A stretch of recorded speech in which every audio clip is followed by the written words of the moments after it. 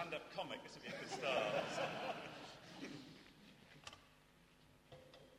Well, next trick.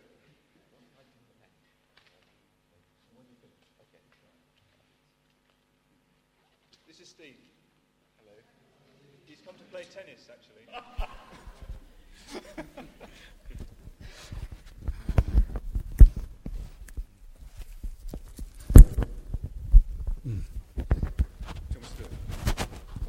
Is that right? Is that all right? Is that okay?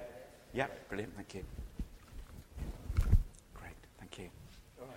Thank you. Say who you are. My name is Steve, and I'm Steve Smith, and I'm part of the Fellowship of the King, who we meet just up the road, sometimes with the Etlow church there. And my wife, Jane, she works at the preschool here, and I've got many sort of friends here, quite a few people who I teach their children piano as well. And yes, I know, and I really like sort of everything I hear about Cairns Road. I love the fact you have so many people coming in during the week, and you're passionate to be a church without walls and all these things. And I think, this church is a real blessing to the city. So thank you for all that you are. And my prayer is that what I'm sharing this morning would in some way kind of speak into and perhaps help that in some small way. So I'll just pray and ask the Lord to speak to us all, and then I'll start. So Heavenly Father, we just want to thank you for your word. Thank you that there are so many wonderful things that you want to teach us, that you want us to grasp hold of, so that we can more effectively love you and serve you in every part of our daily lives. Lord, we thank you that you come to us. Thank you that you help us. Thank you that you strengthen and encourage us day by day. Thank you that you are shaping us as we make ourselves available to you and open before you. And please help us to be open now. Shape us by your word, we pray. Inspire us by your Holy Spirit. And we just pray that each of us would hear what we need to hear today. I don't know what that is. I would hear what I need to hear. Each of us would, as your Spirit ministers to us through your word. In Jesus' name, amen. When Pete asked me to speak, I thought I'd speak. It's a talk, actually, I did some years ago, having read a very good book by Eugene Peterson called 5 Smooth Stones for Pastoral Work. And if you like what I'm... Is that familiar? All right, it's a good book, yeah. So, and so what I'm sharing today, I've actually, I don't know where my copy is. I lent it to someone years ago and it's gone.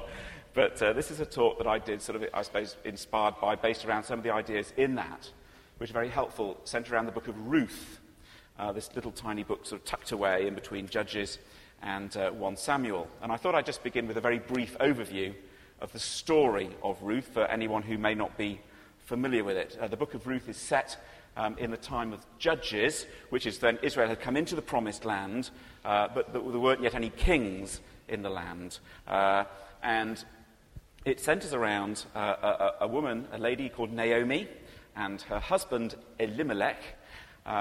There's a time of famine in Bethlehem where they're living, and they go out, therefore they emigrate to Moab, outside of Israel, to find food, and with their 2 sons. And while they're there, Elimelech dies, and the 2 sons marry Moabitess women. Sadly, the 2 sons also die, so Naomi is basically left alone, this is 10 years on, with her 2 daughters-in-law. She hears that there's food now in Bethlehem, so she plans to go back, and she tells her daughters-in-law, you go back to your people, you've been great, but it's time for you to go and make your own lives. And one of them does, but the other, Ruth, doesn't. She insists on staying with Ruth, and she speaks these very stirring words, where you go, I will go. Where you lodge, I will lodge. Your people will be my people, and your God, my God. And where you die, I will die, and there I will be buried. Very moving and stirring words. Anyway, so Naomi agrees for Ruth to return with her to Bethlehem. And when they get there, everyone's very happy, says, oh, it's Naomi, hello, Naomi. But Naomi actually refuses to celebrate her homecoming.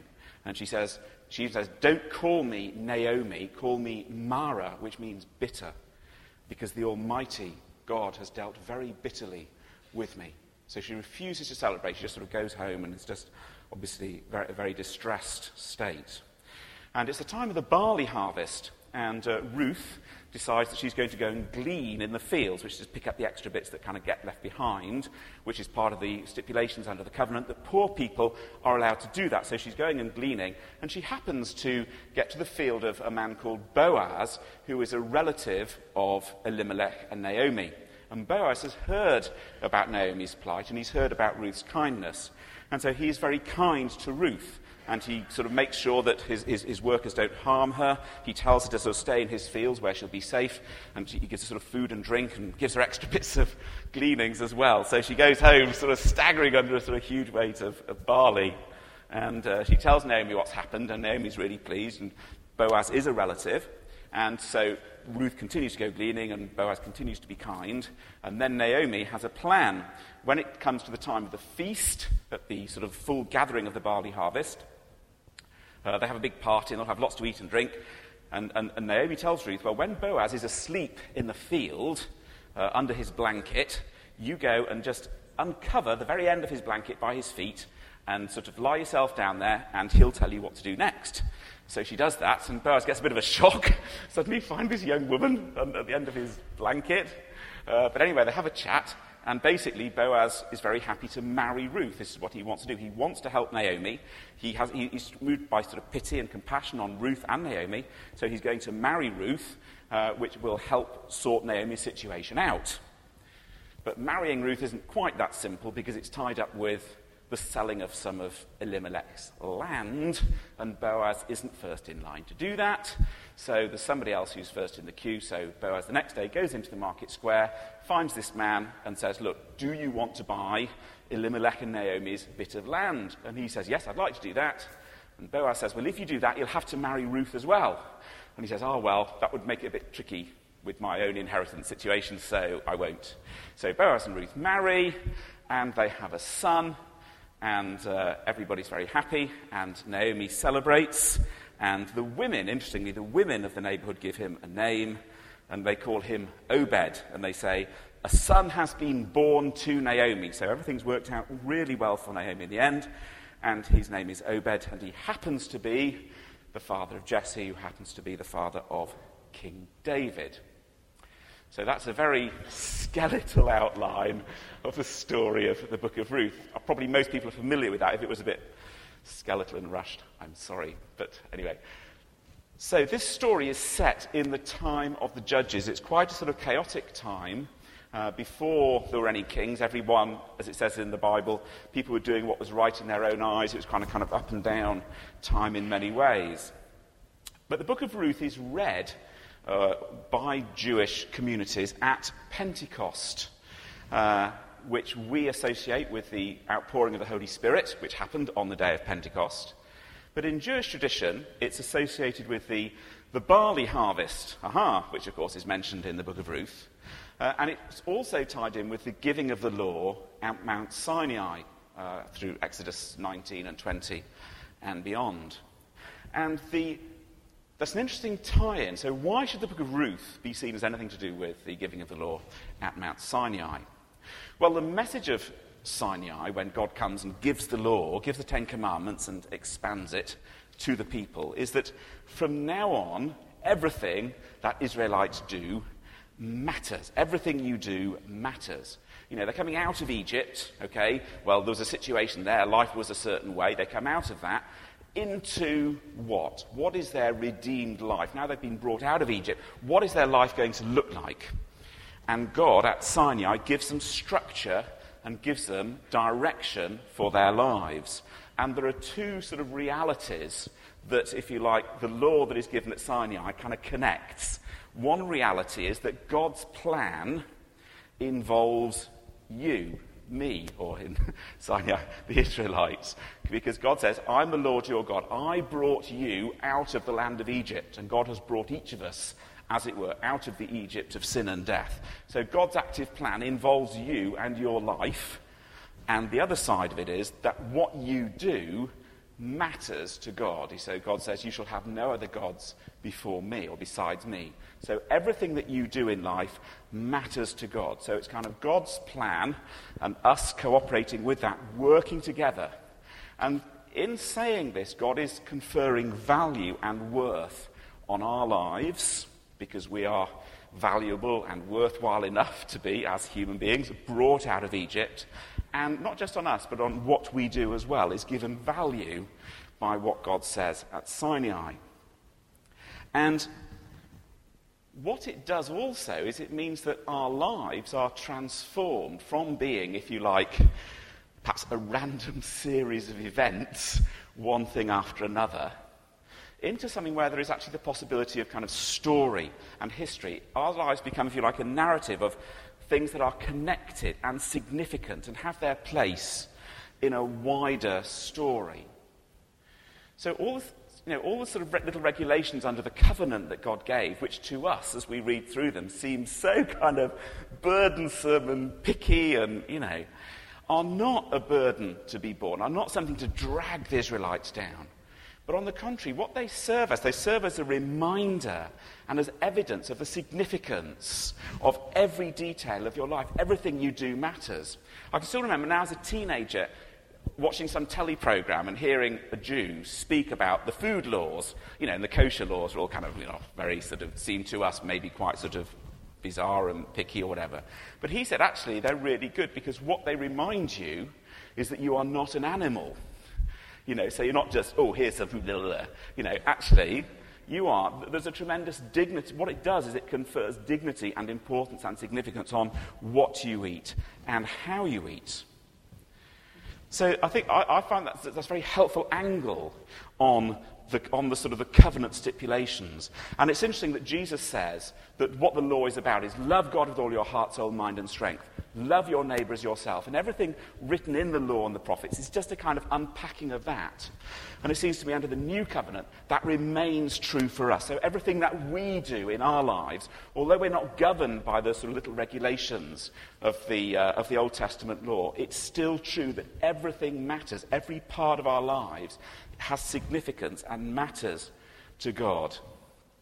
And in the book of Ruth, we have an example of the application of this kind of theologically conceived history and story that becomes possible to some people who are right out of the mainstream. I mean, even Boaz, although locally he's kind of a big cheese, he's not really, he doesn't own sort of acres and acres. I mean, he's quite small fish, really. And people like Naomi and Ruth are really very insignificant, people who could be easily overlooked. And one of the things that Eugene Peterson says, and I'm quoting him as saying it because he may be wrong, I can't get my head around this, but he says that as far as he knows, the book of Ruth is the oldest story in the history of the world, by which he means that, you've got kind of things about the deeds of kings and generals and important people doing major things. You've got that. And you've also got kind of sweet little folk tales for amusement around the campfire, which may illustrate the sort of how silly sort of poor people are, or how sweet they are, or this or that or the other, but not really taking anything very seriously. But what's significant here is that Ruth and Naomi and Boaz and what they do is really being taken seriously. And we're being invited to pay attention to it and to give it the weight that it really does have in the sight of God. It may not matter much to other people, but to God it matters tremendously. It's a bit like Dutch painters in the 17th century who start painting sort of milkmaids at work. It's not just sort of kings and queens and Louis XIV and all this sort of stuff. Actually, a milkmaid at work, there's as much dignity and worth and value in that as there is in any sort of royal painting. That's one of the things that was rediscovered then as people began to rediscover the scriptures coming out of the Reformation.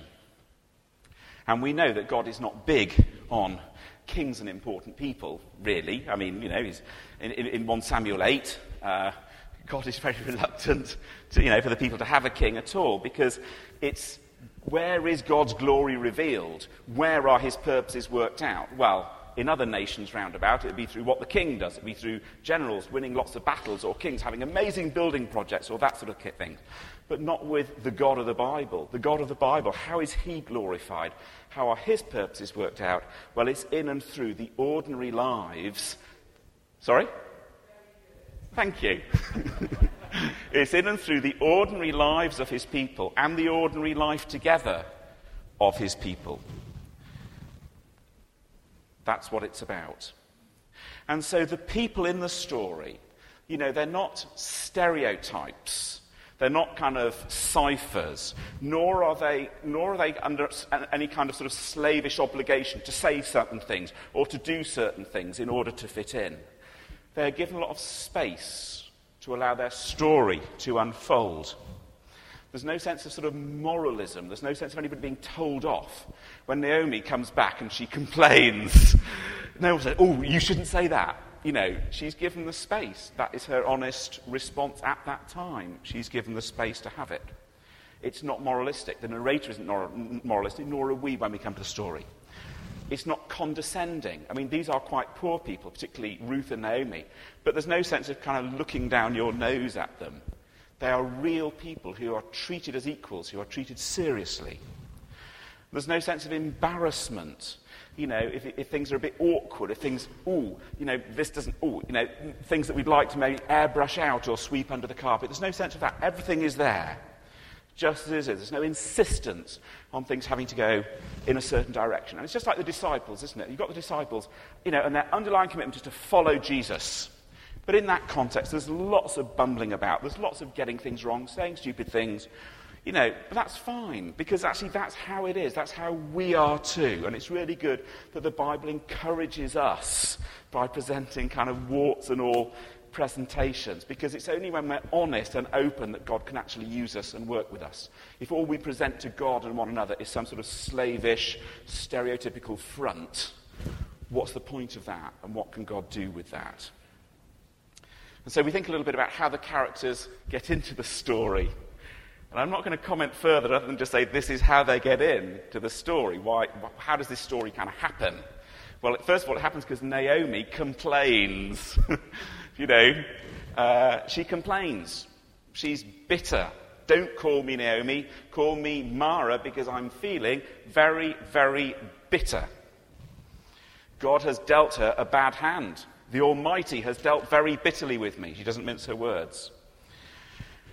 But in the story, she is taken seriously. She's taken seriously by Ruth, who sticks with her. She's taken seriously by Boaz, who helps her.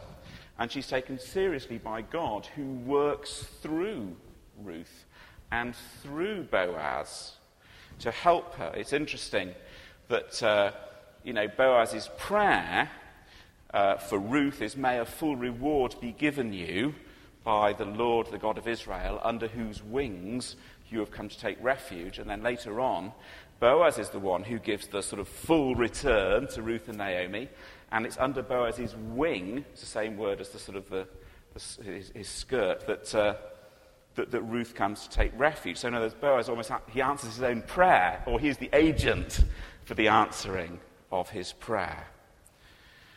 So Naomi gets in by complaining. Ruth gets in by being very clear about her direction. It would be very easy for her just to go back to her relatives, but she doesn't. She makes a definite decision.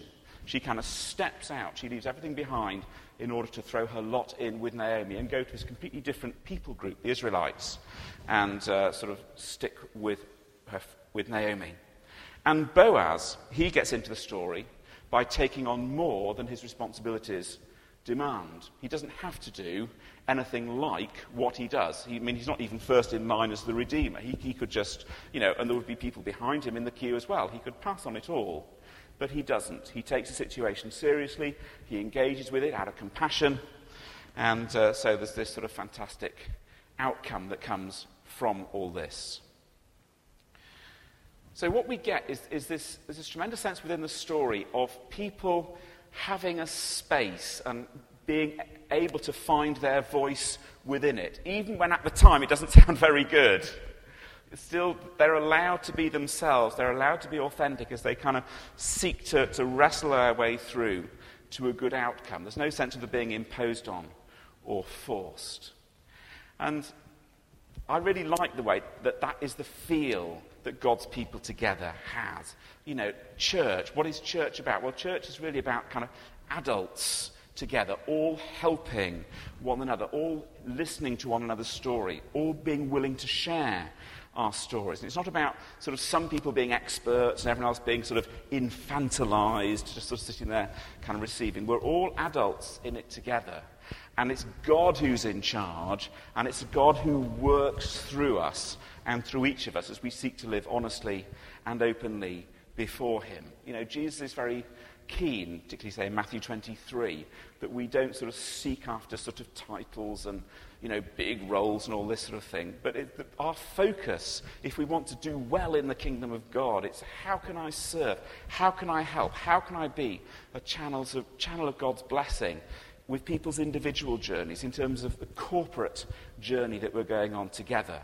You know, Paul, very, very willing to talk about his weaknesses, very much an emphasis on the body, as we heard about earlier. I mean, the great thing about the body is that, you know, the ear is fantastic at being the ear, but a finger, you know, the ear has no understanding of the finger, but they need each other. They need to work together and to kind of give each other the space that they require in order to do their job properly.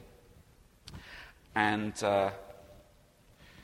just the idea finally that you know what church is. Church mustn't end up, and I know Ken Jones, but you know, I mean, it's so easy caricaturely for church to end up can have a bit of a sort of a casting room where there are certain roles that are important, and you know, do you fit one of these roles? Then you matter, and if you don't, you don't. Well, of course, it's not like that. Or some sort of, you know, Procrustean bed. You remember the Procrustes, in the Greek myth, Greek legends, who used to entertain his travellers, and then at night they'd have this bed to sleep on. And he was a slightly strange man, because if they were too short, he would stretch them with his rack to make them fit, or if they were too long, he would lock bits off until they, you know, so everyone ended up fitting his bed. They were severely distressed, if not dead. And, you know, and I think what must be avoided is church having that feeling, I need to be a certain way, I need to fit, I need to be like this, I need to be like that, otherwise I have no place here. And I think the great encouragement of the book of Ruth is that actually there's a place for everybody, as well as that it's not so much in the form, you know, as it says on the sheet, that you've got really the message, the big encouraging underlying message, that actually all of our lives are important before God in all their little detail. Everything is significant. Everything matters to God. And so it should matter to us as well, because it has value, because God says so. And we need to seek together to have our stories work towards that good outcome that we can have as we live together under God's good hand. So, should we just pray? Is that right? Thank you. So, Heavenly Father, I just want to thank you for this wonderful story and for these very real people in it. Lord, even though it was set 3,000 years ago, we can still have a real sense of what they were like. We feel we know them really very well, and we share so much of the emotion that's going on as we read the story and we hear it.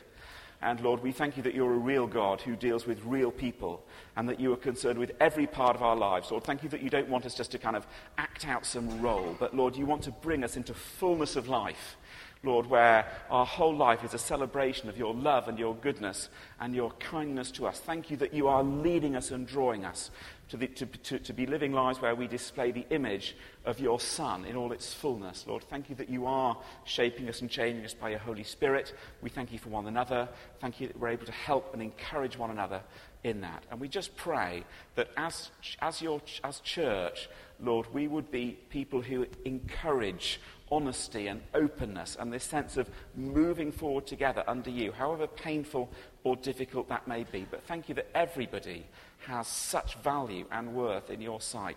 Thank you that everything we do matters. And please make it so that it matters to us as much as it matters to you, that in everything we do, we give you glory and praise. And we ask these things in Jesus' name. Amen.